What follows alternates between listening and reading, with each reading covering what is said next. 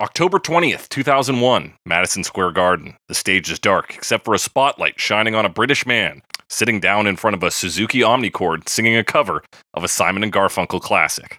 This is how the concert for New York started, a benefit concert for New York City, held in honor of the victims and families of those who were lost in the September 11th attacks. It may seem odd for a British man to open the show for what should be an overwhelmingly American concert, but it makes a little more sense when that British man is longtime New York resident David Bowie, and that the concert for New York was put together by a longtime British man, Paul McCartney. So, British man in America David Bowie opened the show with a song that would not exist if not for American man Paul Simon spending time in Great Britain. In 1964, Simon was in London and in love with a local, Kathy Chitty, a woman who was working as a ticket taker at the time. A call from Tom Wilson, the American record producer working on the debut Simon & Garfunkel studio album, Wednesday morning 3 a.m., interrupted Simon's romantic reverie. He was asked to return stateside to finalize mixes and artwork for the album. Simon didn't want to leave Chitty behind, and so instead, he simply brought her along for a great American road trip. The two drove along the country for 5 days, and this spontaneous trip served as the groundwork for what Rolling Stone called Simon & Garfunkel's fourth greatest song in 2014.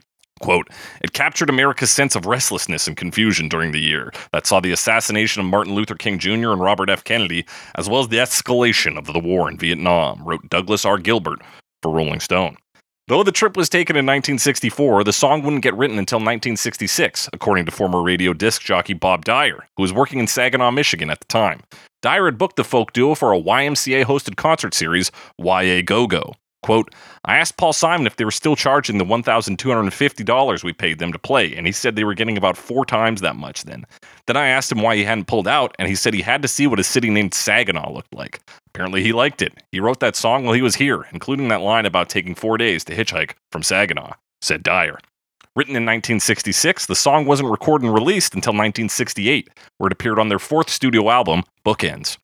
The song might have remained nothing more than an album deep cut, if not for its selection as the B-side for the live version of For Emily, Whenever I May Find Her, a single released in 1972 to promote Simon & Garfunkel's greatest hits. The B-side managed to climb its way up the charts so quickly that eventually they switched it to the A-side. From then on, the song has appeared in American culture every now and then, featuring in Cameron Crowe's 2000 film, Almost Famous, a series of American Express ads, and even being used in Bernie Sanders' 26th presidential campaign, with express permission from both Simon and Garfunkel. And of course, the 2001 concert for New York, where David Bowie opens with a song named after the country. That's right, we're talking Simon & Garfunkel's America on Bowie Me. So we bought a pack of cigarettes and Mrs. Wagner pies and walked off to look for America. That's right, it's Bowie Me, the only podcast that compares famous songs related to David Bowie to their many cover versions to find out which one is a spy. I'm your host, as always, The Snake, joined by my empty and aching co-host, Alex Mildenberger. Have you figured out why you're empty and aching yet? I don't know why. Damn. It's tough out there. Not empty, but maybe aching, Alex. You've been spending some late nights. Yeah. How you doing, dog? I'm doing good. A little tired. I definitely have some sleep to catch up on. But I'll make it through this episode. You'll make it through this episode. Yeah. It's the year 2024, as we all know. Yeah. Things have been wild and crazy out there. It's been a bumpy ride, but we made it. Is this coming out on like the 2nd? No, this is coming out on the 9th. Oh, okay. We've already recorded the 2nd, Alex. That's, I'm afraid. Oh, right. Americans. Yeah, I don't know what I thought. Okay, never mind. Sorry. It's okay. You're a little out of it. Because I was like, oh, we're doing the year-end one later. Maybe this is too much inside baseball, but I was like, yeah, that's going to be the last one of the year, the first one next year. Trust me. And then I realized we weren't doing that one. Yeah. Oh, man. Okay. All right. So that's maybe I'll make it through this episode. We're gonna fucking get through this one way or another, Alex. We got holes to fill. Yeah. So to speak. Alex. Yeah. We're talking about Simon and Garfunkel again. And we're talking about Bookends again. Yes. Yeah. Bookends is a great album. I love it so much. I think we just gotta admit that it's a great fucking album. Yeah. I mean, the first I ever heard of it was actually in relation to David Bowie as well. Because there's like an anecdote in that Mark Spitz book about how like Bookends came out and inspired Bowie and what was his friend who punched him, and then they made a folk music duo. inspired by Simon and Garfunkel. And that's like what led to supposedly Space Oddity, Makes a lot which of was originally a sense. duet, but they recorded it without the That's other George part. Underwood is the other guy. Yeah. So, I mean, there is quite a Bowie connection, even beyond just the fact that he covered it live. Naturally, and like, why would he cover an artist he doesn't Right, feel exactly. strongly about? But yeah, I obviously I'd read that fact, completely forgot it. Yeah, I don't tried know. to do a folk duo based. That one just really off this. stuck with me, and then I bought the CD soon afterwards. And yeah, it's really good. And that's why I know this album is because you bought the CD. I was mostly familiar with Simon and Garfunkel's greatest hits. Yeah, which I was for a long time as well. And then it's like a bookends Bridge Over Troubled Water double pack. It's two CDs in one. It's great. Oh yeah. Anyway, classics. Yeah, great stuff. Great stuff. This song is phenomenal. I really, really like this song. It's just it's got the vibes, man. The kids talk about vibes these days. This song is vibes. Yeah, absolutely. It's good vibes. It's unreal. Even hearing some artists talk about it, we'll talk about, before we get into the lyrics, a quote from one of the guys from America, the band, talking about the incredible songwriting going on here, because it's good. Yeah. I might as well just do that quote right now here. Yeah, man. lay it on me. I will lay it on you. So there are no rhymes in this song. And Jerry Beckley of America talks about that here in a quote. He says, "The entire song is prose. There's not one line that rhymes, and I will tell some of the best songwriters we've ever met that particular element. You can see them stop and go through it in their head. We're oblivious to that being an ingredient because we're so involved in the story. You're not sitting there going, that didn't rhyme. Wait a second. It's not an issue." That's the quote. Yeah, that's really impressive. I mean, and it just like paints this picture, and it just like knows exactly what to say and how much information to give to imply this or that, and like there's just so much going on there. Yeah, like the storytelling is perfect, and it's enhanced by the instruments, like even things like them hitting the bus where things kind of like relax and become a little jovial, like the music picks up on that. We get this feeling of movement and this feeling of like joy, and then it quiets down when the moon rises. It's just like every part of this song is, in my opinion, perfect. So it's crazy to me that it's like the fourth greatest Simon and Garfunkel song according to Rolling Stone. Well, do you know what the other ones are? I could have looked at the rest of that article. I can pull it up again here. I guess while you're doing that, I will compare it to Mrs. Robinson, which, while also a good song, definitely doesn't feel like it has necessarily that same level of thought. It was a little more spontaneous in some ways, right? Like the story there is like he kind of had a guitar part he was working on, and then like they were playing along with some of the like while this movie was getting made, The Graduate, and then sort of like fitted into this like chase sequence. Yeah. Which is, I mean, there's still the songwriting, aspect of it, but it was a little looser. Yeah, and they were also under so much pressure from the director. Right. Because he knocked out Punky's Dilemma and another song. I can't remember which one off the album, off Bookends. Yeah. And he was like, no, I don't fucking want these. No. And then, eventually it became Mrs. Robinson, obviously. But, really interesting that like this feels so like tight and like purposeful. Yeah, it's and especially made over such a length of time. This version starts true. as a seed in 1964 when their first album is coming. Yeah, I guess it's the like. I mean, it feels simple in some ways, but also like complex. But it just takes time to put that sort of thing together. Yeah. It's remarkable. So number 4 is America. It's a reader's poll, so it's not as if Rolling Stone just decided this at random. Oh, okay. It's people voted. Number 3 is Bridge Over Troubled Water. Okay, I like that song. It's not my favorite by any means. Okay, number 2 is The Boxer. that's a good one. It's a good one. I like that one. It's got a good melody. Okay, there's a lot of good Simon and Garfunkel. There's a lot of good Simon and Garfunkel Garfunkel songs. My favorite part of The Boxer, though, is where he just does an aside to be like, yeah, sometimes I was buying sex. You're like, Oh, okay. Okay. He's like, I was trying to find a job, but the only people who were talking to me were prostitutes. So, hey. I feel like there was a song I listened to this year, and I was like, oh, they just did The Boxer again. I don't remember what it was now, though. Anyway. I would like to know what that song is, so if you remember. I might have to listen through some songs. And number one is an obvious pick. It's The Sound of Silence. Yeah, okay, fair enough. A song that... Did we cover Sound of Silence? No, we haven't. We haven't yet. We've talked about it. We've talked about it. It's a big one. Yeah. No, we've covered, I think, like 4 Simon and Garfunkel songs now. Not one of them is Sound of Silence. We've done this one. We did Hazy Shade of Winter. Robinson, Hazy Shade of Winter. Robinson. Okay, maybe I lied. Maybe it's just 3. Well, still, that's quite a few. That's significant.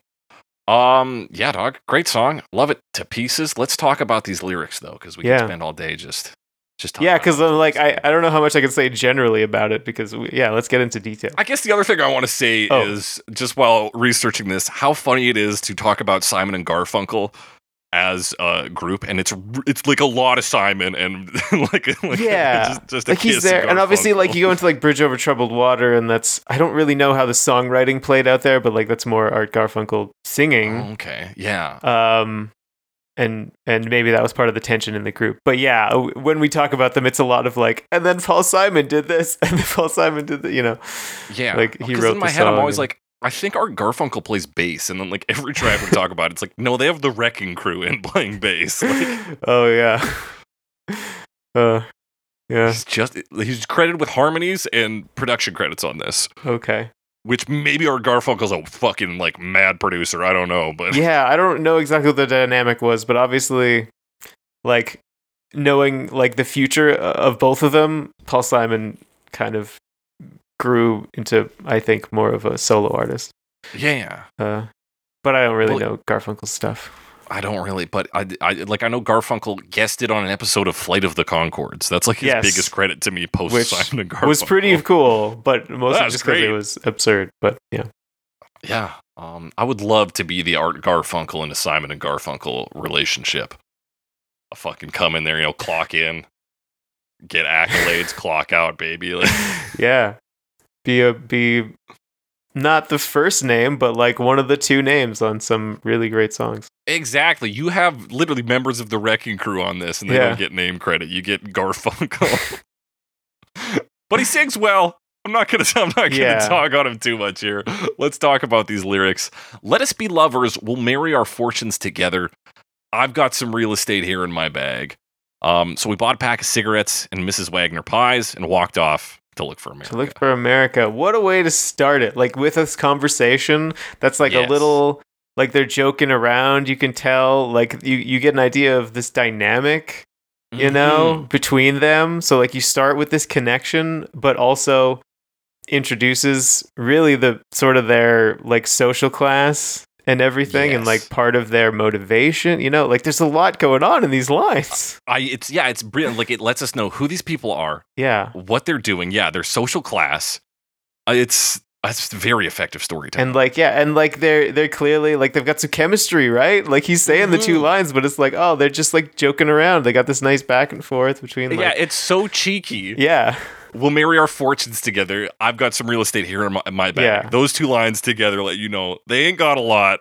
And so obviously their loving relationship is not based on these quote unquote fortunes. Yeah. And then they buy cigarettes and like pie, like American pie. American pie. I mean, it doesn't get much more American than being like, well, we're looking for the dream. Here we got pie and cigarettes with us. It's like, and like this comes up a few times on Bookends in particular that I know, and like Paul Simon seems to like to work in like brand names. Punky's Dilemma is the big example of like your Kellogg's cornflakes and stuff. Oh yeah. But that's kind of you get that sort of like very like brand conscious kind of like 1950s Americana. If that makes sense. But it's also a pie, which is also kind of a symbol of the like kitchen and stuff. I don't know. Yeah, it's like a symbol of the kitchen. It's a symbol of America. Yeah. And that's true. Mrs. Wagner is New Jersey specific. So a lot of what some people point out is that he really talks about not this song isn't about New York City. It's not about Los Angeles. It's not about Chicago. Right. The places we name check are a New Jersey pie shop. Yeah. And the Saginaw, Michigan. Saginaw, Michigan. Yeah, it's interesting. So yeah, you get a little bit more broad, even though they're really like they're staying on the East Coast for the most part. Yeah. But, yeah, Mrs. Wagner pies. I was just remembering On the Road, where there's like one of the trips he takes, he just like eats, I think, nothing but apple pie at like diners the entire way, as he like drives. I don't remember where he's going to, but from New York or whatever to across the country. Yeah, that's there's a bit of like the road vibe. On the Road, rather. Not the road, but two very different books. Yeah. But there is a bit of an on the road vibe to this, just of course with it being a great American road trip and this sort of like non-fortunate character, right? They're not rich. They're just traveling from place to place looking for America. Now, obviously we got to take that line apart. Yeah. They're in America. They found it. It's right there. Just look around. It's right there. Just look around. But it's about the American dream, or it's about finding the idealized America where they can, be fortunate. Mm-hmm. Yeah. And there is like maybe an idea that comes up in verse 2 that you can maybe only see the American dream in hindsight. Depends on how we kind of interpret stuff in this next verse, but let's get there. I think we've got verse 1. Kathy, I said as we boarded a Greyhound in Pittsburgh, Michigan seems like a dream to me now. It took me 4 days to hitchhike from Saginaw. I've gone to look for America. So we really just talk about where they were before here, or where he was before. This is where things get a little confusing. Were they there together? Because he says it took me 4 days. Right. So he was in Michigan, and they're now in Pittsburgh together. Mm-hmm. And there's that Saginaw line. Yes. It's kind of, I don't know, just the way it all sounds, Yeah, like this Americana vibe, like there couldn't have been a better city to pick than Saginaw. Yeah. Right? It sounds brilliant. And it doesn't rhyme. It doesn't rhyme. And so what we know, like from the actual trip and where he traveled experience, we know he in 1966 he went to Saginaw and had to experience it because he wanted to see what a town like Saginaw was like. Right. And then in this line, he speaks about Michigan seeming like a dream. Is that to say like it was just unreal the time he spent there? It was such a strange place, or is this idea of like America maybe only exists in hindsight? Now that he's looking back on America, he's like, well, maybe it was become Michigan, like idealized. Exactly. This dreamlike place. I feel like, it's just maybe that, and like kind of commenting on the nature of like memory, of like, especially in a situation where you're not like always following a regular schedule and you're experiencing a lot of different things, and then you look back and it's like, wow, I can't believe I did that and that and that, and it's like it all feels unreal. Because he does kind of explain why it feels like a dream. He's like, I was hitchhiking for 4 fucking days. Yeah. That's insane. Yeah, which is, So it could simply be, a comment on the nature of travel and of, doing things in life. Like it's when things come at you at a fast pace, it can seem unreal. Yeah, but I do like the idea of like that's America is your idealized past, kind of. Mm-hmm. Yeah, once you clean up your memories and you're like, wow, fuck, Michigan was crazy. Yeah. Saginaw, but still, what a town. What a town. Still, I'm looking for America. Right. The other thing we do in this verse, I guess, is introduce the bus where a lot of the action is going to take place from here on. Right. And maintaining that conversational vibe, because Kathy, I said. I mean, I like that. Like, that's a whole line. Is this like, Kathy, comma, I said, like. Yeah, he's very, writing formal a kind story. Of, like story writing of like, this person said this, but like, I mean, still sounds very poetic. Yeah, and it's like, he's not trying to like be economic with his words. Like Kathy, I said, is almost a huge waste of space. we probably knew you were talking to Kathy. Yeah. But telling us that gives us a different sense of the pacing. Yeah, exactly. It sets the pace, I think, more than anything. Yeah. It feels, especially since now they're on a bus and there's nothing to do but wait around, right? Yes, we get this sense of like having a space to relax, and it is relaxing in motion, which is interesting. Yeah, So, but that takes us, yeah. So yeah, dog. So yeah. Yeah. Verse 3, though, we continue on. Laughing on the bus, playing games with the faces, she said the man in the gabardine suit was a spy. I said, be careful. His bow tie is really a camera. Yeah. How charming. It is. I know. It is on definitely just like a charming little exchange between the two, right? They're just both on the bus and they're passing the time with each other. Which is... Yeah. It's very cute. That's something very hard to... Do you ever have like a fun moment with somebody and then you later try to explain it to somebody else? I know. I don't fucking get it. That's really dumb. And you're like, I know.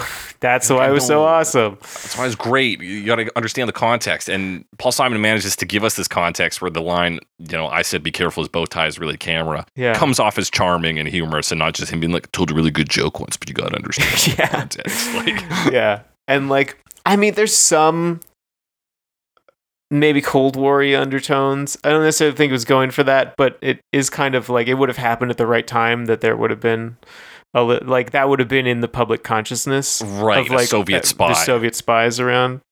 So I think that's mostly what it is. Not like trying to say anything about the Cold War or anything. Yeah, but it does speak to the kind of jokes you might be making in that era. You could make that joke. I think the joke still lands today. Yeah. But it definitely has a stronger context maybe in that Cold War setting. Yeah. Plus, you're looking at, I don't really know what gabardine is. Is it? I think it's a fabric. Yes, it is. It is a durable, twill worsted wool. Yeah, which would make someone look like an office person who's maybe got this spy look to them. Maybe just like a real stiff kind of businessman look where you're like, this guy is trying a little too hard to blend in. Yeah, exactly. And I would wonder if it would be a little out of place on a Greyhound. I don't know. Maybe, yeah, because it's maybe not that class again. We're playing with this idea. I know people used to dress up more, but... Oh, yeah, like on planes and stuff, too. But I don't know what it'd be like on a Greyhound, so... Yeah. Especially there's only one guy in a gabardine suit, so he's a little out of place. Yeah, he's a little out of place. So they're playing games with Rod Stewart, is that right? Playing games with the faces? Yeah. And Ronnie Wood and the rest of the band, who I don't know, but I should. The whole gang's there.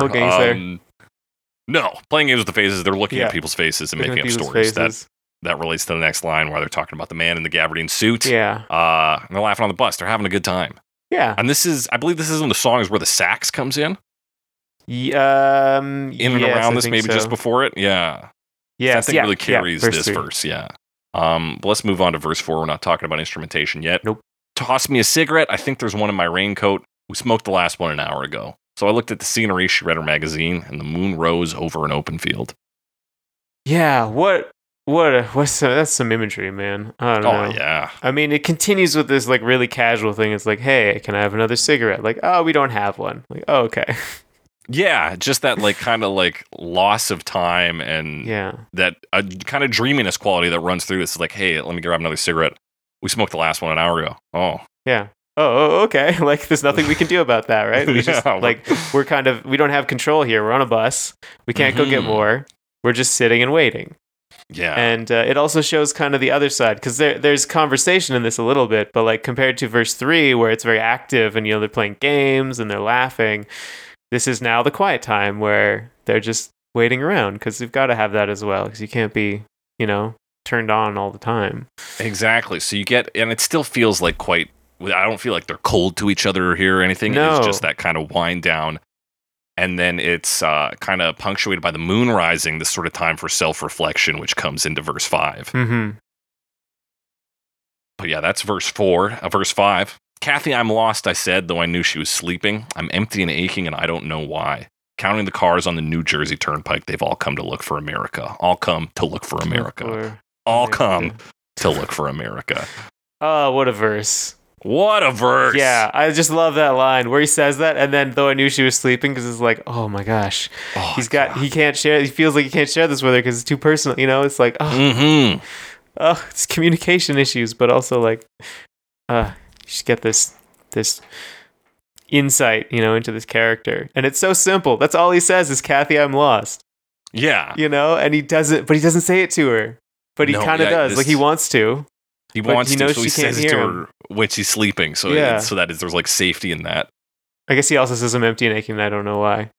Because he's searching for something, he's searching for America ostensibly, but like, who knows what, maybe that's not possible, or maybe that's not what he wants, he's searching. That's his but whole thing. Searching, he doesn't, ultimately, I don't think he knows what America is.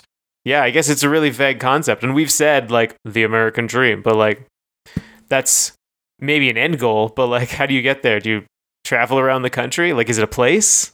Yeah, is it a place? Is it a thing? Yeah. Is it a lifestyle? What is it? Yeah. Why can't anybody find it? Because then we open up, we expand from this couple that we've been looking at, and we go to the cars on the New Jersey Turnpike. Again, not a real like super American monument. It's not, right. It's just like a freeway. Yeah. In New Jersey. In New Jersey. And they've all come to look for America. They've all come. Everybody is looking for it here. Yeah. It's such the expansion there of just like, it just feels like the sudden zoom out. Like you're on the bus with them, very, very close, very intimate. And like, then you start looking out the window, and then suddenly it's like you zoom out, and now everyone on this road is in the same boat. And like everyone is looking for the same thing, but no one knows like what it is or how to get it.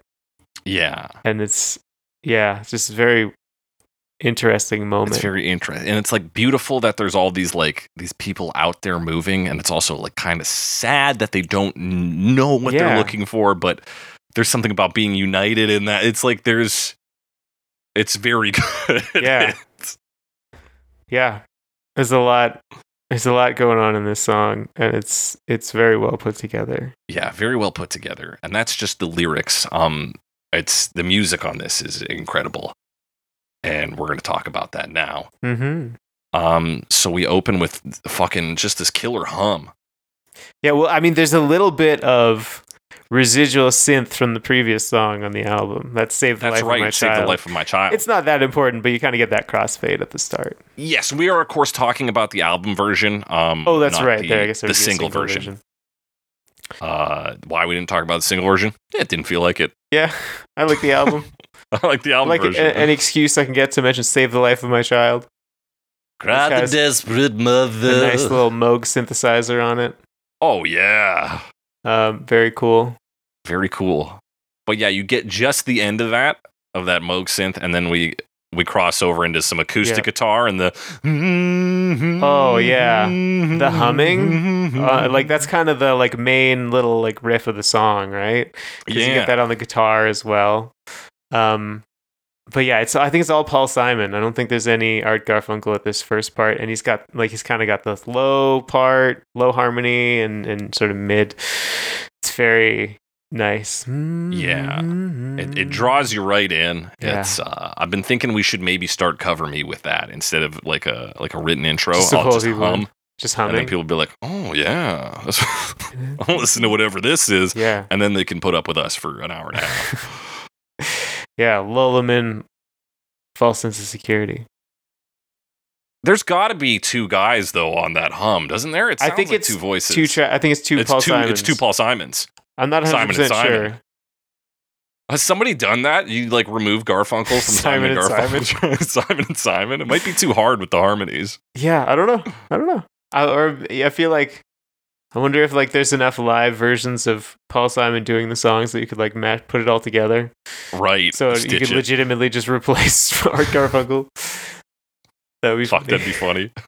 But yeah, you get that, and you get the acoustic guitar noodling around it while we get the humming pattern. This yeah,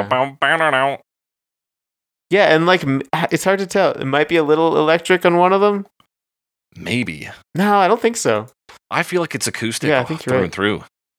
But yeah, so you kind of get those two. You get the harmony and the like little, like you said, noodling kind of. It's not really playing like a melody exactly, but like sort of little licks. Yeah. Yeah, finger picking. Lots of finger picking. Mm-hmm. Lots of finger picking, and then we come into the first verse with Garfunkel's finally coming in, starting to do some work. Yeah, they do. Yeah, finally. Finally. He kind of does harmonies on like some lines, and then does some oohs. Yeah. He sings pretty high, so like you get the like ooh, Yeah, and respect to that. He's got some good moments where his high notes really come through. Yeah, absolutely. And I think they bring a lot to the song. Coming in along with Garfunkel here is drummer Hal Blaine. Yeah, it's very. The drums are like so soft. It's like this little drum roll that leads into it, and then just like plays basically like soft cymbals, like it's like a muted hi hat or something. Just He really comes through on some of the like kind of like ends of like verses and things like that, where he kind of hits these like soft, sparse fills. They're very cool. Yeah. But this is Hal Blaine, not only a Wrecking Crew studio musician, with Wrecking Crew being a group of studio musicians who were brought in anytime you needed a fucking song to be a hit. Yeah. Basically. But he's the guy who coined the name. The Wrecking Crew. Yeah. Okay, that's pretty cool. And he also played drums on Mrs. Robinson, which we previously talked about. Right. Yeah, I kind of forgot they were working with the Wrecking Crew. But yeah, like huge names as like studio musicians. Yes. The remaining members on this one being Larry Knechtel and on keyboards and Joe Osborne on bass. All Wrecking Crew members. All right. Yeah. And I mean, they just like everything here has just got this like very nice, like subtle sound to it. Everything is so soft, but like meaningful. Yeah, so meaningful, and just like the way it weaves from lyrics to like licks from either like the drum or the guitar. Like he's like, so I got a pack of cigarettes, and the guitar's like, and you're like, yeah, getting cigarettes. It's almost like picking up an item in a video game. Yeah, got my hold it you got cigarettes, and it's just it just like flows together so smoothly as well. Yeah, I checked out those drum fills as well. Very nice, where he kind of like starts to hit the like lower. Like toms, and bum, bum, bum, and the way they do the like reverb on this song, it sounds pretty big. There's a lot of like echoey stuff on this one. Yeah, it gives you this very like great Expanse sense, which plays into this like vast America idea. Worth noting as well, because this is one of the quotes I have from Art Garfunkel about the first. What you could almost call the refrain in this song, where it's kind of altered every time, but it's where they name drop America and walk off. Yeah, I would say so. Where I mean, it's some version of they end with America, which is like the closest thing they get to a rhyme. Yeah, exactly. The same. And it really only happens on 3 of 5 verses. That's anyway, right. So it's not fully like a refrain or anything, but it is repeated and altered. But here, Garfunkel is apparently especially fond of this section where they sing and walked off to look for America. He said in an interview in 1993 that, quote, that has a real upright, earnest quality because we both have the identical soul at that moment. We come from the identical place in our attitude and the spine that's holding us up. We are the same person, same college kid, striking out. End quote. Oh, that's an interesting line.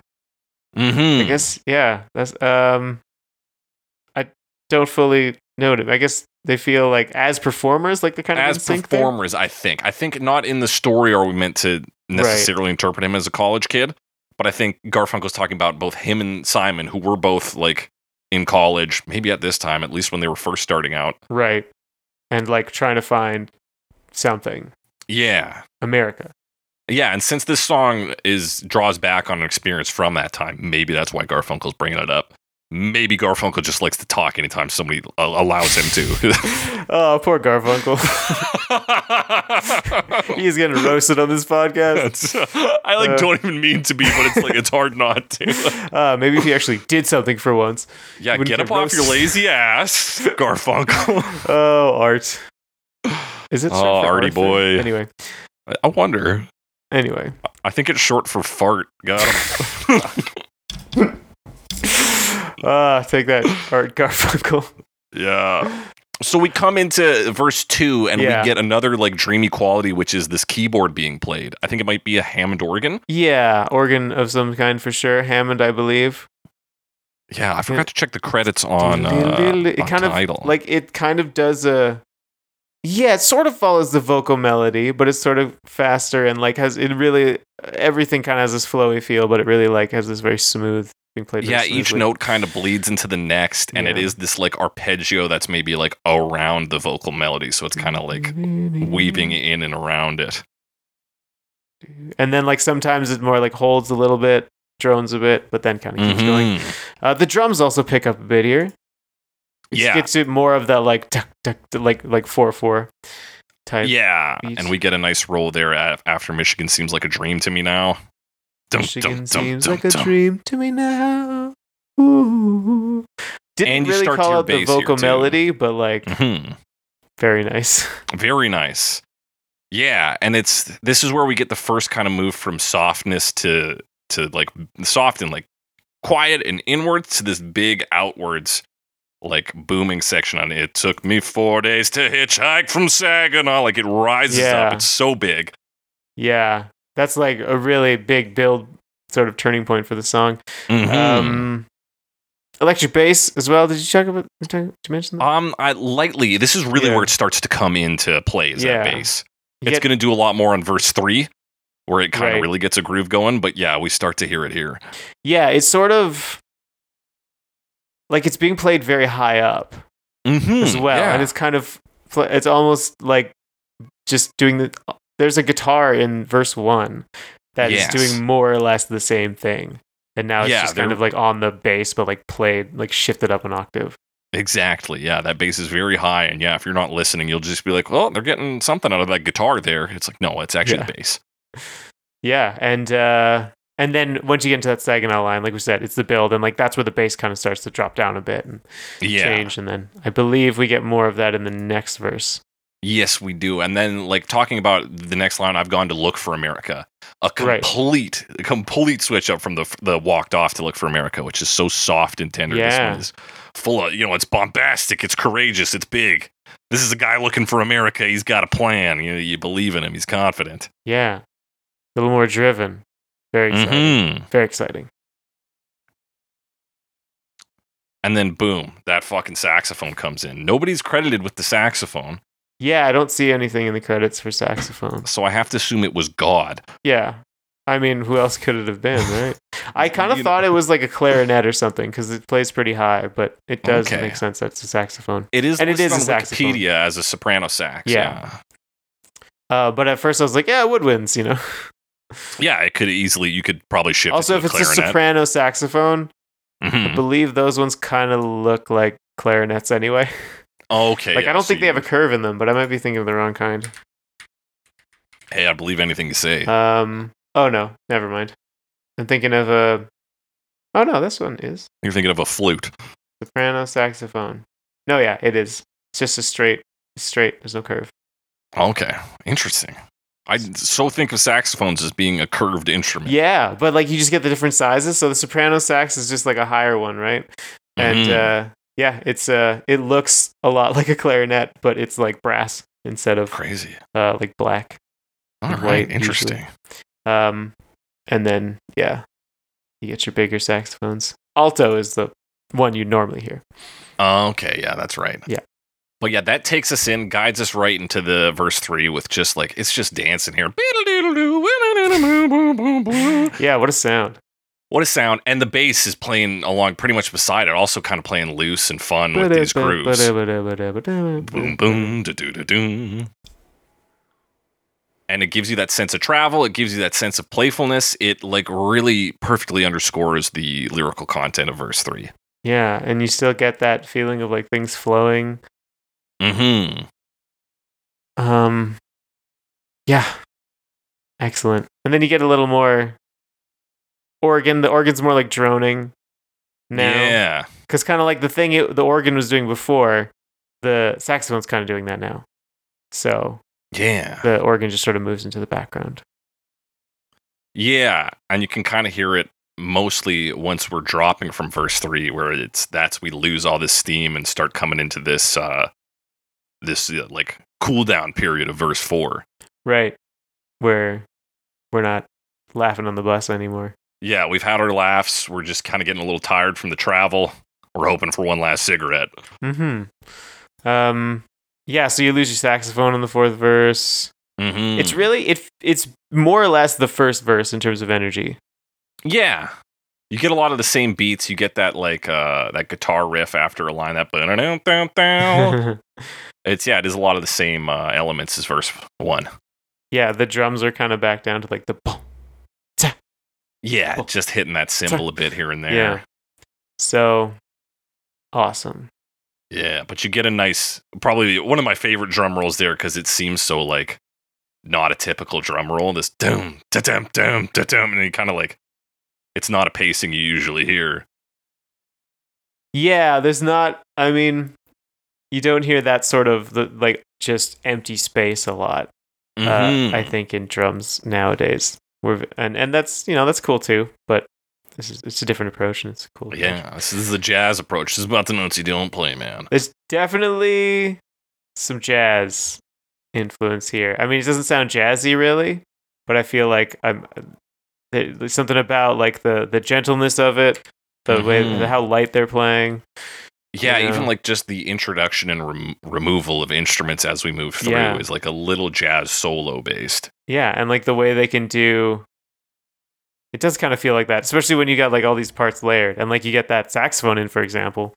It's not even really like the focal point, but like it's there and it's playing like a fairly, quick part. Yeah, it feels fairly intricate for what it's doing, like, but not up, like down. in an intense way. So, yeah. Yeah, they never like break this sort of dreamy space, this illusion. They give it a little extra energy, they take it away, but it's always in the same sort of like mental space, this sound space, I guess.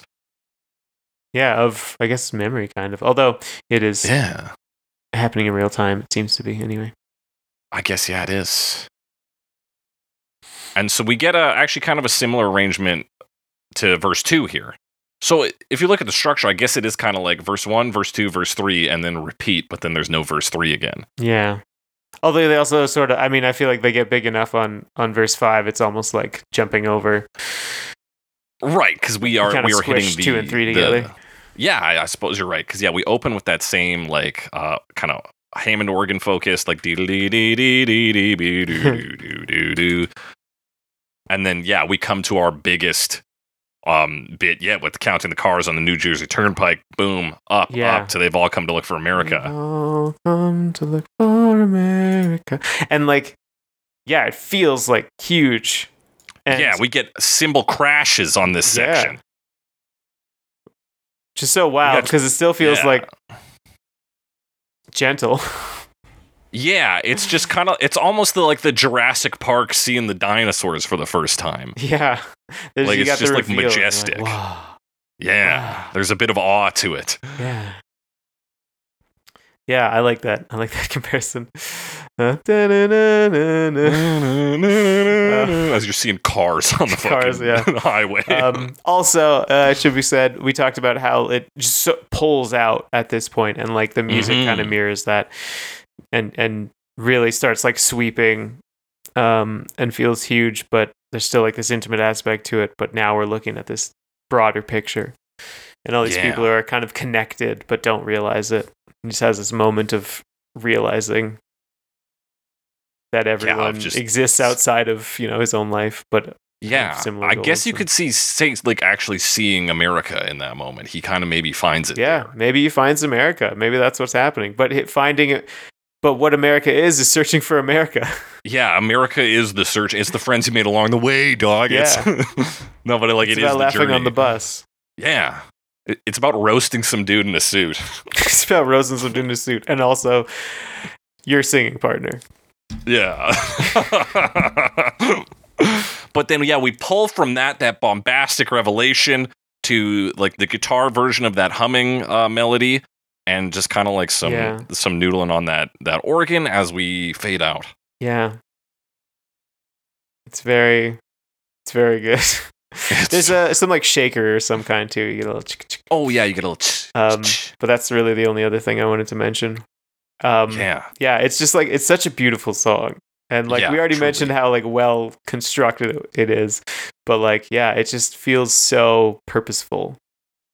Everything about it, and maybe it wasn't, but I mean, maybe it was vibes. But if it was, it worked.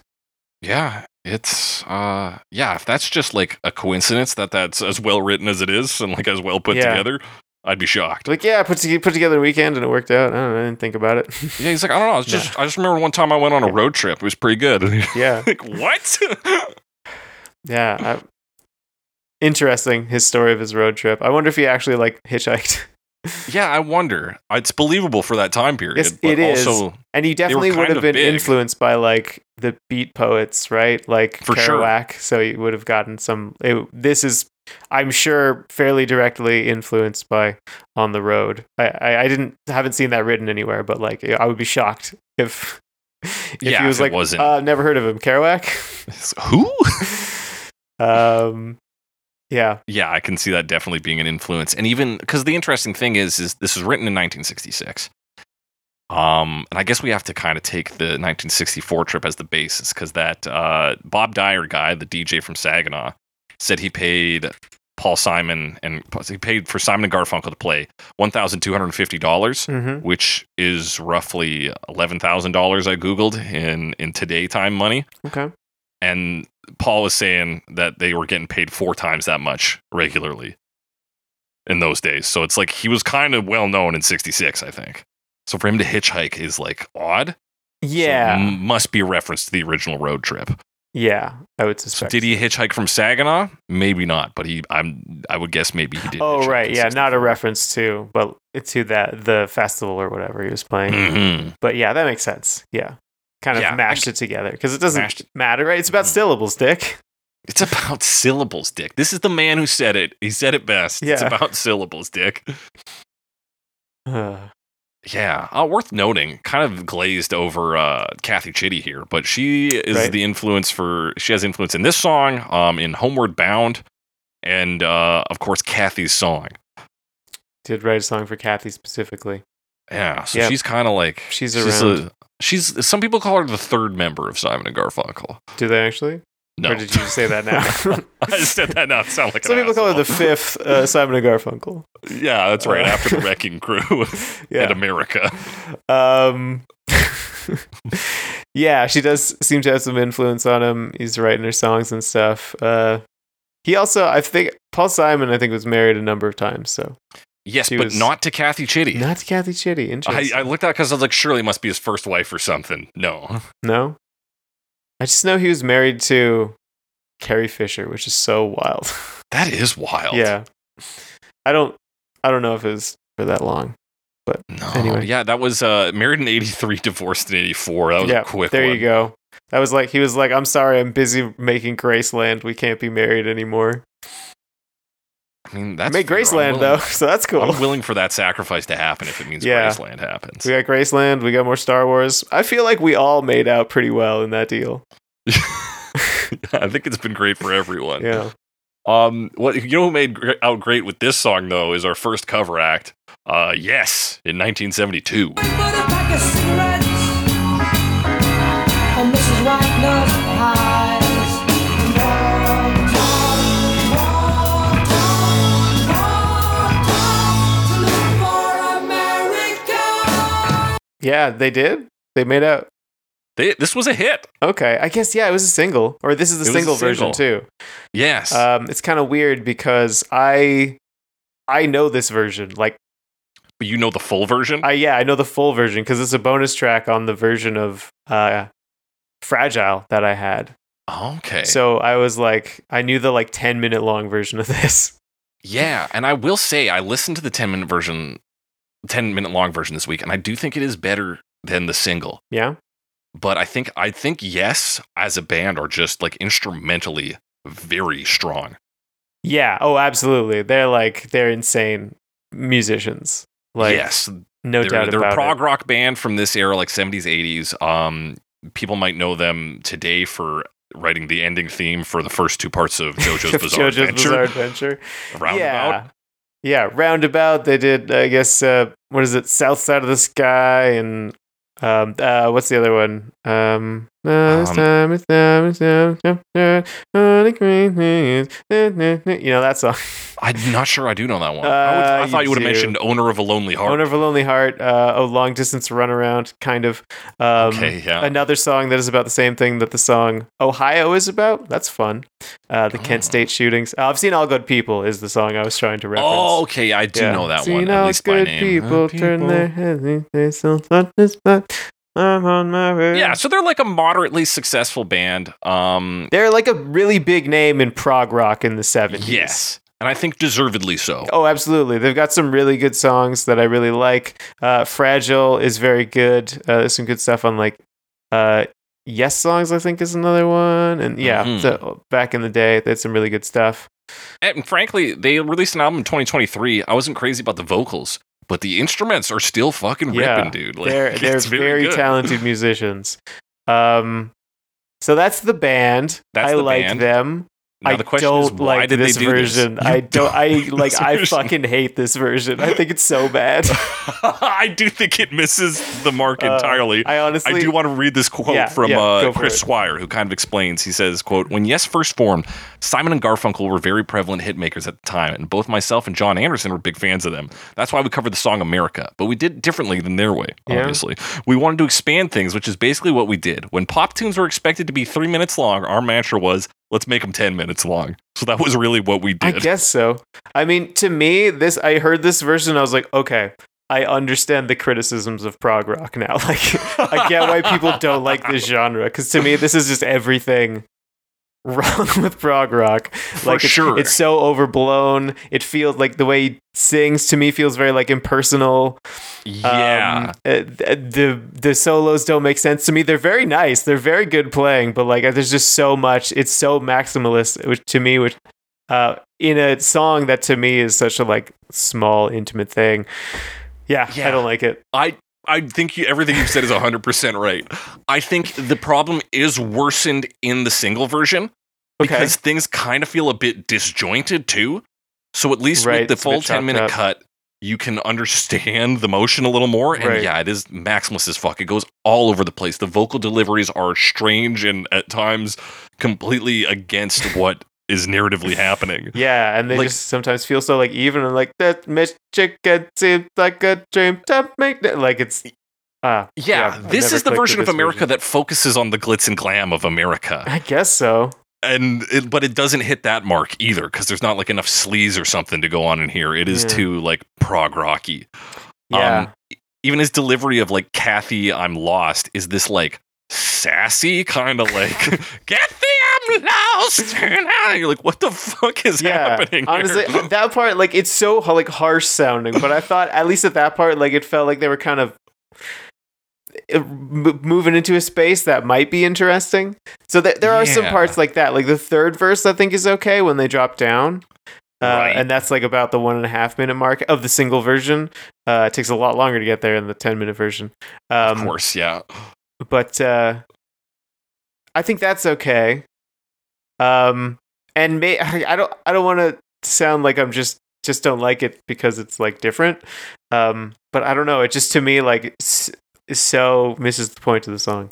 Yeah, when I feel like the original is so crystal clear in your ability to understand it and get that, get the vibe, get the meaning. Yes, just like obscures it in so much bizarreness, so much like big production, and it's again like it's still like instrumentally solid. Like everything they're playing is technically sound. I mean, listening to it, I'm like, some of this just sounds like other Yes songs that I like. Songs. I like those songs. Heart of the Sunrise rather listen in to Roundabout. Yeah. And that kind of sound. So it's weird. There's just so much going, and it's Yes. It's absolutely sounds like Yes, but yeah, I'm not a fan of what they've done with it. I think that is a very fair take. They move in the middle after that softness. They move to like honky tonk, kind of like country. Like, I guess that's the progressive part. They do try like a bunch of different things. So that's why parts I'm like, yeah, it's okay, I guess. Yeah, but which maybe speaks to a disjointed America, but that's also not what the song is about. And like if I had liked all the parts, maybe, but I don't know. Mm-hmm. It's a massive version. Like you said, maximalist. All over the place, tonally strange. All this, but I would say to underline that technically sound. Yeah, technically sound. Yeah, it's weird. This is, because this is one of the first like cover versions I spent time thinking about, like back in like high school or just afterwards. Right. Because I had been, I knew the song America and saw that there was this song on one of these albums. I took it out of the library at the time, right? Right. So saw this song was on. I was like, is it the same? And it was like, yeah, it is. And I was like, but I don't like it. So very interesting. Very interesting. It's definitely one worth listening to. Like I said, it was a hit number 46 as a single, which is I think actually the same like peak that the original had on the Billboard charts. So that's interesting. And then it hit number 20 in New Zealand. Oh. That's its other weird credit. Okay, not bad. And in 1992, apparently, according to guitarist Steve Howe, he ran into Simon at a disaster relief concert and asked Simon if he liked the cover. Simon said he did. Okay. But we'll get a couple more stories of Paul Simon just approving of covers. So I do wonder if he's kind of the guy who's just like, I'm just thrilled people are playing my music. Yeah, and honestly, like I feel like if it were me, I wouldn't want to be like, nah, fuck, it sucks, man. I'd be like, now we I have wish to you spend didn't. time together. Now we're still both in this space together. Yeah. He's like, all right, anyway, we got to do whatever this disaster relief concert is. Yeah. Do I have something else to say about this? Well, let me tell you, disaster relief concert's a great segue. Yeah, let's do it. Into David Bowie in 2001, the reason for the season. So we bought a pack of cigarettes, Mrs. Wagner's pies, and walked off to look for America. When was the America one? The American one was I have the release as 2011. Oh, I'm judging from the album it's from 2011. Back pages. Do you have a different date for it? 92. 92, really? I don't know why I have 92. I don't see that anymore. I see 2011. 2011, yeah. I don't know. I don't know where I got 92 from. My dates on the other ones might be messed up now. Okay, no sweat. I think I've got the right dates. I think you're My right. main argument for America being that time is that one of the singers sounds a little off. Okay. For America of even 20 years prior to that, right. I think would be a little better. Okay. But we're talking about David Bowie's America. David Bowie. And boy howdy, you want to go from maximalist to minimalist real quick. We just did. Yeah. Yeah, I mean, let's describe the whole thing. You already kind of did in the intro. David Bowie sits on a stage, cross-legged, with an omnichord in front of him, a Suzuki omnichord, playing one of the like rhythms, and just like does the chords as he sings this song. Yeah. So, for people who might not know, because I didn't know what an omnichord was till you got to fix one up. Yes. What is an omnichord, Alex? I have one right over there. An omnichord is basically an electric auto harp, more or less. So that's another instrument, and basically there are a series of chord buttons that correspond with different chords. So you'll have like C, G, all your chord letters, and then there will be a root, and then like major, minor, seventh kind of thing. And his is more complex, so I think it probably has more different types of chords and more different notes to play. Right. So that's kind of the basic operation. But then on top of that, there's like a rhythm section where in this one it plays the like boom ba bum boom bum. So if you turn that on, then you can just like choose a rhythm, and it'll have a bunch of presets, and then hold. Or you can set it. You can either hold it or set it so you don't have to hold it, so it stays on. It latches. Right. And then it'll just play boom bum ba, and then there's a like drum section. So I guess it's a bass section, a rhythm section. Yeah. Anyway, so it plays these patterns. Also famously used in Clint Eastwood. That's correct. By the Gorillaz. The Gorillaz, yeah. And there's like a funny clip of Damon Albarn being like, "You want to see something?" And he just like presses, like turns on the omnichord and like slows it down. And it's like, yeah, that's Clint Eastwood exactly. Like just like, it's boom. Just using the preset. Boom, yeah. So this is a similar setup. Unfortunately, neither one is the omnichord I have, so I can't recreate this exactly. Oh, I was gonna ask if you could. Yeah, I have like the early like base model 27 button one. Oh, okay. But this is probably like an 84 or something with a lot more. Yeah. But you don't really get a good look at it in this video. it's darkly lit in the video. And it's lying on the floor, and he's just reaching down to touch it. So yeah. I wonder if it is a 27. I don't know. Anyway, but yeah, it's quite a performance because he's like not doing it. I remember seeing this maybe 2017 or so, and being like, is that an omnichord? Like, Right. this was a time in my life where I was just learning about a lot of like old synth stuff like that, and I was still kind of mixing up Mellotron, omnichord, and stylophone. So I was like, it's one of those ones. I had to remember having to look it up. Oh yeah. Anyway. Yeah, so he's playing, like you said, this boom, bum, bum, boom, bum, bum, boom, bum, bum, and that's really it. There are some synth sustains that also happen in this. They're very small, but they are present. I don't know if that's produced by an omnichord. Like, you can hear it even around 15 seconds. Yeah, I'm going to look for that.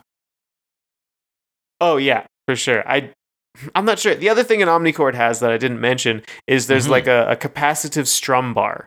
So when you hold a chord, when you like set it to play a certain chord, you can then like strum like you would with an auto harp, because with an auto harp, usually, you'll select a chord and then when you strum, like it's all that chord kind of thing. So then you can strum along this bar but you can strum different parts of the bar to play lower or higher notes kind of thing. Right. He doesn't seem to use that. So that's not really the sound there. So, I don't know all the features on this omnichord, but I suspect there's a little more going on in the background. And he does have a full band here, because after this he sings Heroes. He sings Heroes. Yeah, so it could be that it's just the synth player in the back kind of just filling it a bit. Yeah. But it's not much. It doesn't add like a ton. It's not complex or anything. A little more synth. And that omnichord has an almost like, especially with the rhythm and even the tone, this kind of like American like baseball game feel to it. Kind of does, doesn't it? Yeah, but like slow and sad about it. Like, it's not as happy. So like doing so as little as he does with this omnichord, he already like locks into this like American idea, like sonically. That's interesting. But crucially, he's still David Bowie, and he is like really doing the South London accent in this song. Oh yeah. I said his bow tie is really a camera. Oh, come to look for America, like all that. So it's a very interesting sound because of that. It's America, and of course that's part of America, because America's the melting pot or whatever, right? That's right. But and especially like this guy who traveled the world for a long time and lived in a lot of different places and eventually settled in New York. So it's kind of meaningful in that way as well. So it's interesting. This opened the concert. This is the first thing that happened. This is the first thing you see. It's crazy. Which is like, I don't know what tickets to this thing cost, but like to go to this thing and like lights down, spotlight on, David Bowie is sitting cross-legged on the stage, and it's like, what is even happening? I know, and he manages to walk this line between like respecting in this tragedy and like performing a great number and like keeping a crowd enraptured like so perfectly. Yeah. It's like, we're not going to come on here and slag a David Bowie cover. Probably not. But not what we're here to do. It's a very tender vocal performance. He's a strong performer, people. We talk about him because he's good at what he does. Yeah. And this is very good. I think it benefits from the context for sure, but like he really plays to that context so well. Of just like 9/11 just happened? Yeah, of 9/11 being a tragedy. Yeah. I told you I was going to look up the story because when we were talking about this benefit concert a bit, I knew that the, I guess, retired businessman, Reggie Fils-Aimé, right, former president of Nintendo of America, was affiliated with this somehow. So I wanted to look it up and figure out, like, did he call David Bowie? Was it him? Like, is he booking them? I looked it up. He worked for VH1 at the time, and he was like in charge of, I think, marketing. That makes sense, knowing his history. So he didn't like book the acts or anything. But well, yeah, and so many of these acts are British. It's like David Bowie, The Who. It's like Paul McCartney put this together. Yeah, so it's anyway, I just wanted to mention that because we talked about it a couple weeks ago together. And I didn't. And we gotta do Nintendo shout outs. We have to shout out Nintendo. They're our corporate sponsor. Yeah. Thank you, Nintendo. But yeah, that's really like this version. There's not too much else to say. Yeah. Let's there's also switch to talk. No. I wish I could make that. Sorry, I interrupted you though. I was just gonna say, like, while he's playing this, I don't know if this was at the actual concert or if that's just for the benefit of this video, but there is superimposed footage of just like New York City, America stuff. There's black and white shots of the tower being built, the trade centers being built. There's just like New York City aerial footage. Some traffic stuff, subways, hot dogs, people immigrating, I think, on boats. There's like people holding a little waving American flags. All that stuff's going on. So yeah, like, I'll bet that was on a screen somewhere. Yeah, because it loops like halfway through. They do the first part again, and then they add in some new shit. But yeah, let's switch over to talking about the next song. Which my dates are messed up, so okay, America now. Perfect. It is America in 2011 now. So we bought a pack of cigarettes and Mrs. Wagner pies and walked off to look for America. These are the Horse with No Name guys. Come on. Yeah, and Sister Golden Hair. Love Sister Golden Hair. And Ventura Highway. And Tin Man. That's about my American knowledge. Yeah, those are literally the best of America. Yeah. Sandman. I understand you've been running from the man who goes by the name of the Sandman. Yeah, I don't know that one. You don't know about him riding the sky like an eagle in the eye of a hurricane that's abandoned? That sounds familiar. I think you lent me an America Greatest Hits at one point. I definitely did. And I definitely listened to Sister Golden Hair. One. Is it only... There's one where he refers to basically his dick as a train. That rules. On the dick train. No, he says, if you want, you can ride my train and forget the reasons why you're leaving. Like, damn. You go, okay, all right, guy from America. The most like confident and like almost sensitive way to talk about riding your big hog. Like, holy shit. Oh man. But these guys past their heyday. Maybe the train doesn't run as well as it used to. I mostly put this version on because it's America doing a song called America. I know, right? It's America does America. And yeah. Yeah. And like instrumentally, it's pretty much what you'd expect from America. It's like some fast picking guitar. Yeah, I think that's the main, like the arrangement's not that different other than like they do more picking. Yeah. But it's all like acoustic but it's very similar. And they get like an accordion on the track at a point here, I think. Yeah, it comes in a couple times. So they do some of that. Like they don't do as much of the like subtle build stuff as like the Wrecking Crew did on the original track. But you still get that, like an accordion comes in verse 2, comes back in verse 4. Yeah. And like there's some of that like strings or string synth probably in the other verse. And then they really do. It really does get big, like on the 5th verse. Because before that, it's like fairly straightforward. And then like, but they do the harmonies. You know, their harmonies. Yeah, they do the nice. harmonies. They're all singers, and they switch around who does the lead role. Mm-hmm.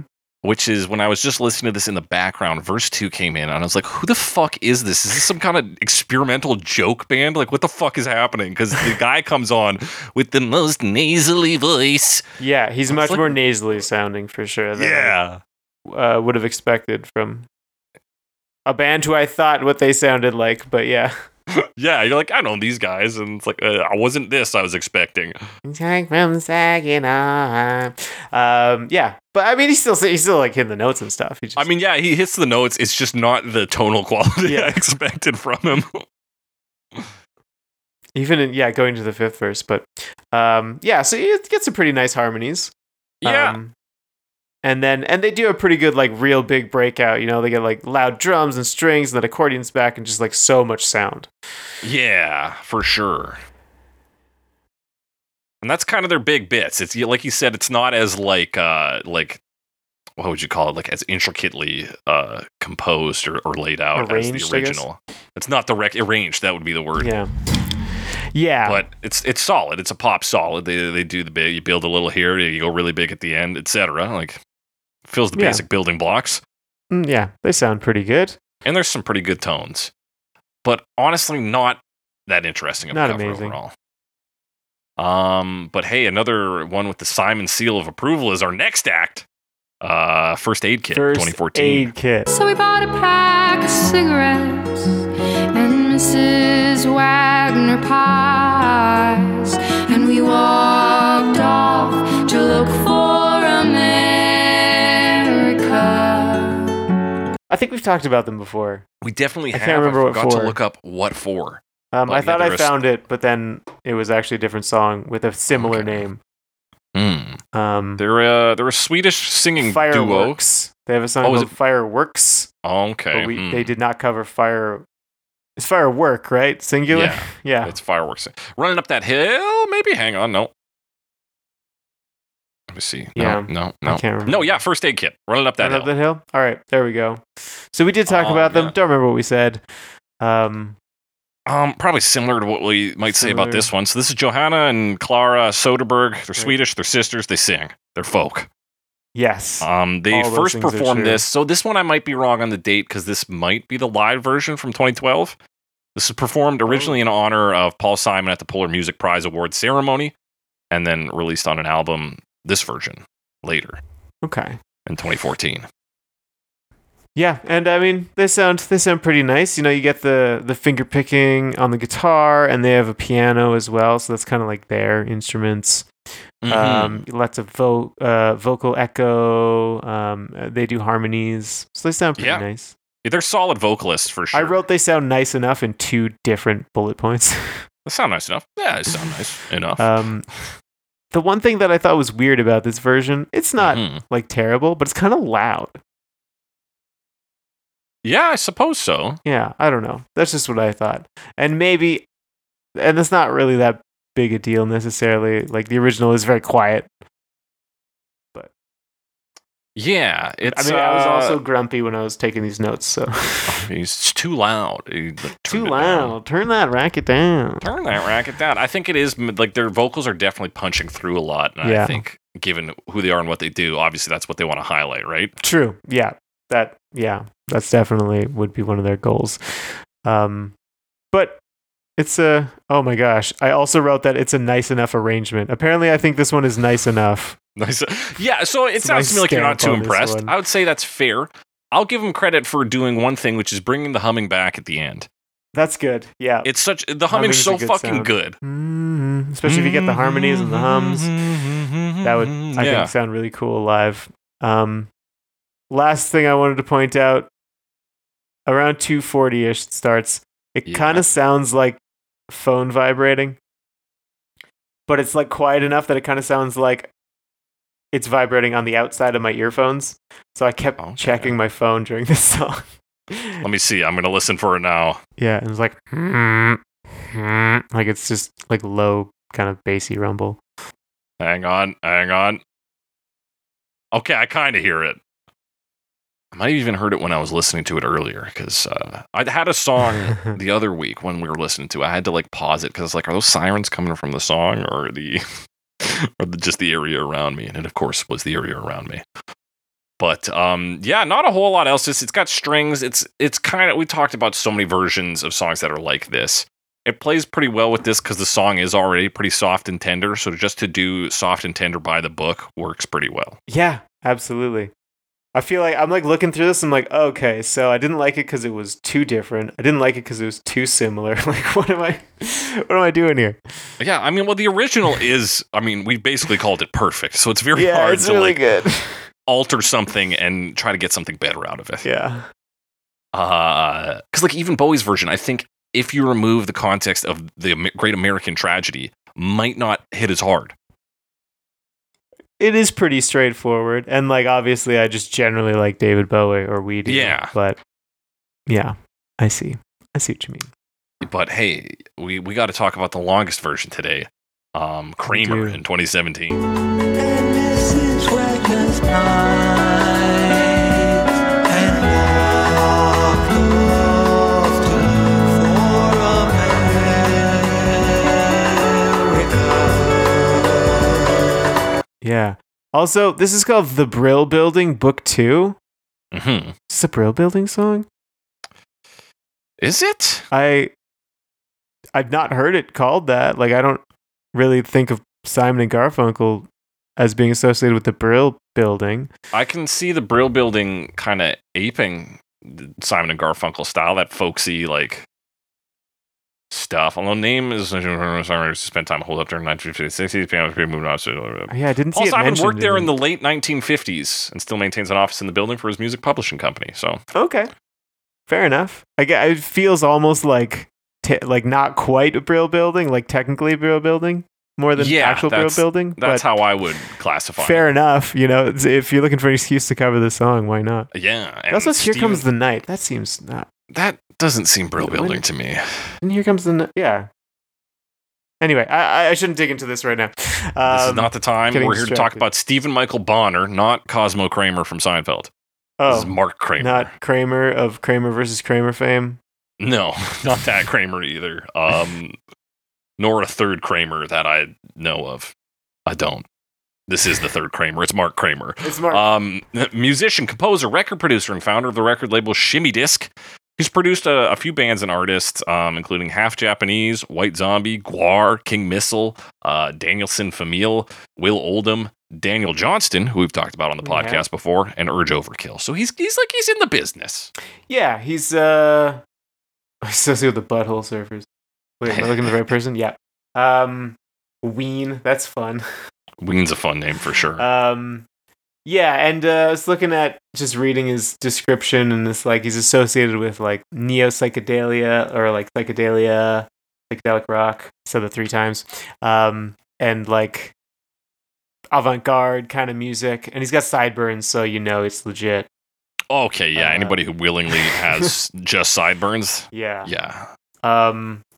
So there's definitely like a common ancestor with the flaming lips in this version.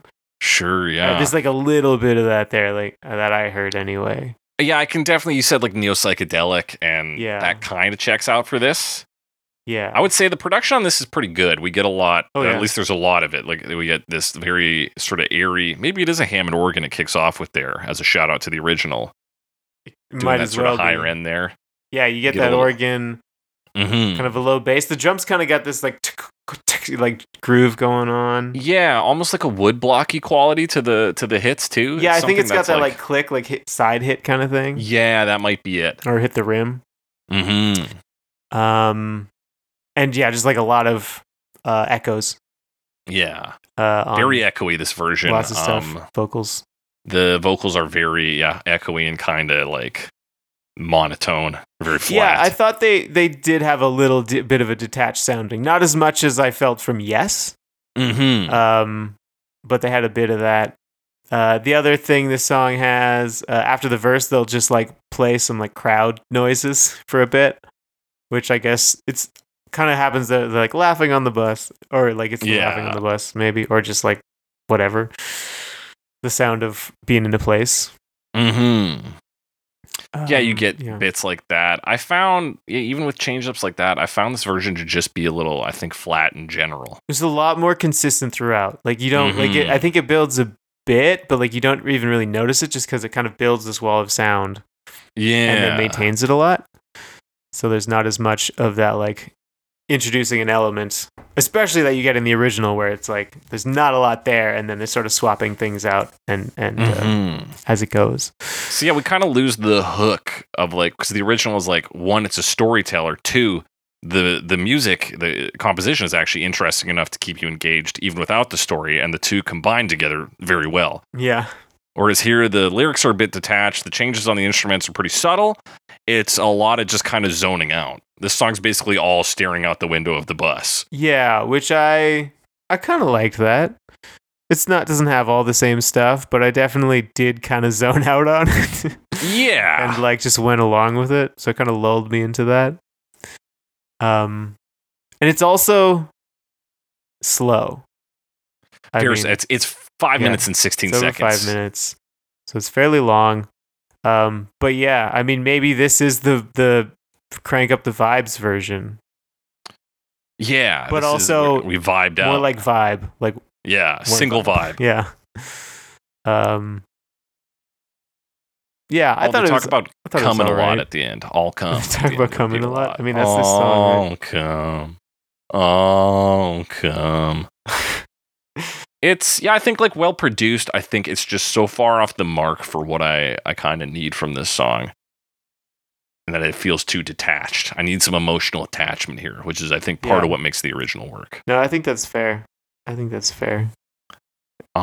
you know what I'm always emotionally attached to, Alex, is jazz. Jazz, baby. And that's why we're talking about Claudio Chiara in 2022. So we bought a pack of cigarettes and Mrs. Wagner pies and walked off to look for America. Yeah, and Barbara Raimondi, Fabio Gorlier, or possibly Gorlier, and Alessandro Maiorino. There you go. Okay, so I really only looked up Claudio Chiara, who's a jazz guy. Yeah, saxophone player. Yes. And I didn't look up like who's the band leader, but he's got top billing, so often that means I think he's the guy. Yeah. Barbara's the singer. Fabio, I think, is the piano player. Okay. And I'm pretty sure Alessandro is a bass player. Okay. That checks out. Yeah. So it's a big band. I say big band, not big band. It's like a normal. It's like a jazz quartet. Jazz quartet doing 11 songs of peace and love. Peace and love. Which is this song is of peace and love, I guess.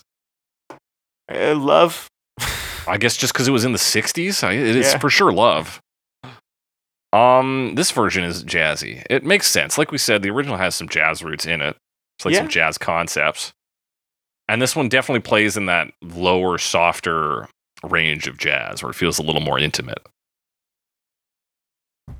Yeah, for sure. And they do create that feeling pretty well. Mm-hmm.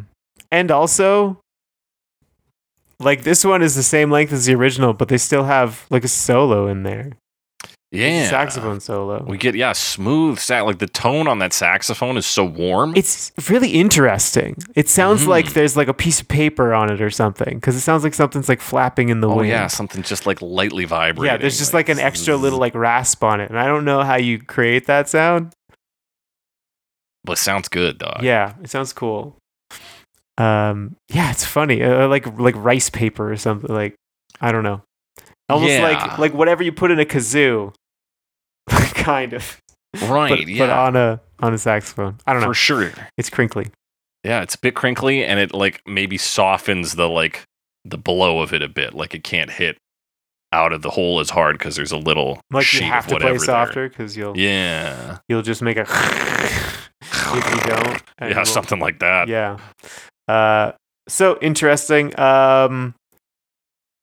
Other than that, like jazz piano chords, really doing jazz chords, but also the progression is like very similar to the like humming melody in the original. It's a very nice melody. So it is, yeah. Sounds good. Barbara, yeah, like the good singer. Barbara, she's there. She's a good singer, yeah. Very gentle. Yeah. And yeah, we get that sense of intimacy, but we do kind of lose some of that lightness. Like her saying, like I said, be careful, his bow tie's really a camera. Is like she's saying that because it's the line in the song, not because it's a fun memory they had. Oh, so you don't think that line reads all that well? I don't think it read as well for me anyway. Yeah, fair enough. This one, it felt very like it's nice. Mm-hmm. It feels very straightforward as far as jazz goes. For sure, yeah. But it would be nice to see performed or. Yeah, I'm here for the sax on this one because if we look at the piano 100%. And the bass, they're kind of just holding down the rhythm and the melody. They're just kind of like there, so you have the structure of a song. Yeah, and the sax actually has like, oh, that's an interesting sound. Like saxophones don't usually quite do that. So. Yeah. Yeah. See, I would say that is the unique attribute here. Mm-hmm. But we got to talk about our final verdicts, Alex. We got 3 categories today. Alex. We got 3 categories today. The worst version, the best version, and making a return, the most American version. American version. Making a return. It was in our I'm Afraid of Americans episode. Come on, yeah, Alex. we just did that. Come on, Alex. We just did that. Alex, what's the worst version of this? What's the worst version of this? I mean, I'm going to stick with yes. That's the one that I have the most history with, and I really don't like it. So they're getting worst version. That's fair. Absolutely fair. And I think you've made your case pretty strongly there. I don't think they're the worst version of this. That said, like some of these versions are a bit middling. I'm gonna give it to Kramer. It was too long. It didn't really hit on any aspect of the song that works for me. It just was kind of like, what if America was just vibes? Turns out maybe you need more than that. Vibe. Don't forget. Yeah, single vibe. What if America just vibe? Alex, what's the best version though? Best version? I mean, if there was I feel like these covers aren't super duper strong. If there was like a strong cover, I wouldn't necessarily do this. Right. Because I like the David Bowie version. Mm-hmm. But a really good cover could for sure usurp that. I'm going to give it to David Bowie. Yeah. It's the one I like the most. But I also feel like these covers didn't necessarily bring their A game. The David Bowie one is the only one I listen to and go, wow. Like, that is like a great way to perform that song. Yeah, absolutely. Like, it's such a cool thing to do, to just, sit on the stage and like, so it feels more intimate. You're literally sitting down with David Bowie. And the context around it is a big part of it. So like you said, maybe it's not as strong without that context, but we do have the context. So yeah, I really like it. Yeah, I think it's phenomenal. I agree with you there. Alex, which one's the most American, though? Most American? I mean, the obvious answer is the 2 times America. America cover of America. Because that's twice as America as any of the other ones. That's true. And I'll just go with that.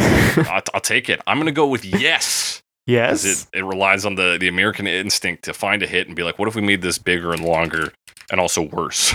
Yeah, that's very funny coming from an English progressive rock band. Most American version. Got a weird connection with Britain. English dudes. No, I agree though. That's it. That's our final verdicts. You got a similar opinion, different opinion. Want to talk to us about a version we didn't talk about? Which there's a few. Hit us up on the app formerly known as Twitter. #CoverMePod. At Jake the Cressy. At some Alex Wise Guy. Send us your comments, questions, concerns, suggestions for future episodes. You can also email those to us at covermepod@gmail.com. Talk to us there. Be sure to rate and review us. We are on Apple Podcasts, YouTube Music, Amazon Podcasts, even Spotify still. Still there, still hanging out. But be sure to tell your friends, family, neighbors about us. More importantly, get us on the apps there. Get them to the apps where we're on. We're already on the apps. I don't need you to get us on the apps. But what you can really do on the apps, but get us on the apps. Get on the apps and then get us. Yeah. Yeah. Start an app, hit us up, get us on the app. We'll do it. But really, if you want to market us this week, what you can do is you can take this episode of Cover Me, specifically this one, send it to Paul Simon and see if he likes it. See if he likes it. If he said, ask him, just be like, do you like this version? And do you like this podcast? If he says yes, then we can put it on the Wikipedia page, and that's huge for marketing. Yeah, put it on the Wikipedia page. Don't send it to Art Garfunkel. I don't think he's going to like it. Just don't play him the first 20 minutes of the episode. That's what you guys can do this week. That does it for today's episode of Cover Me. And as we always say on Cover Me seems like a dream to me now.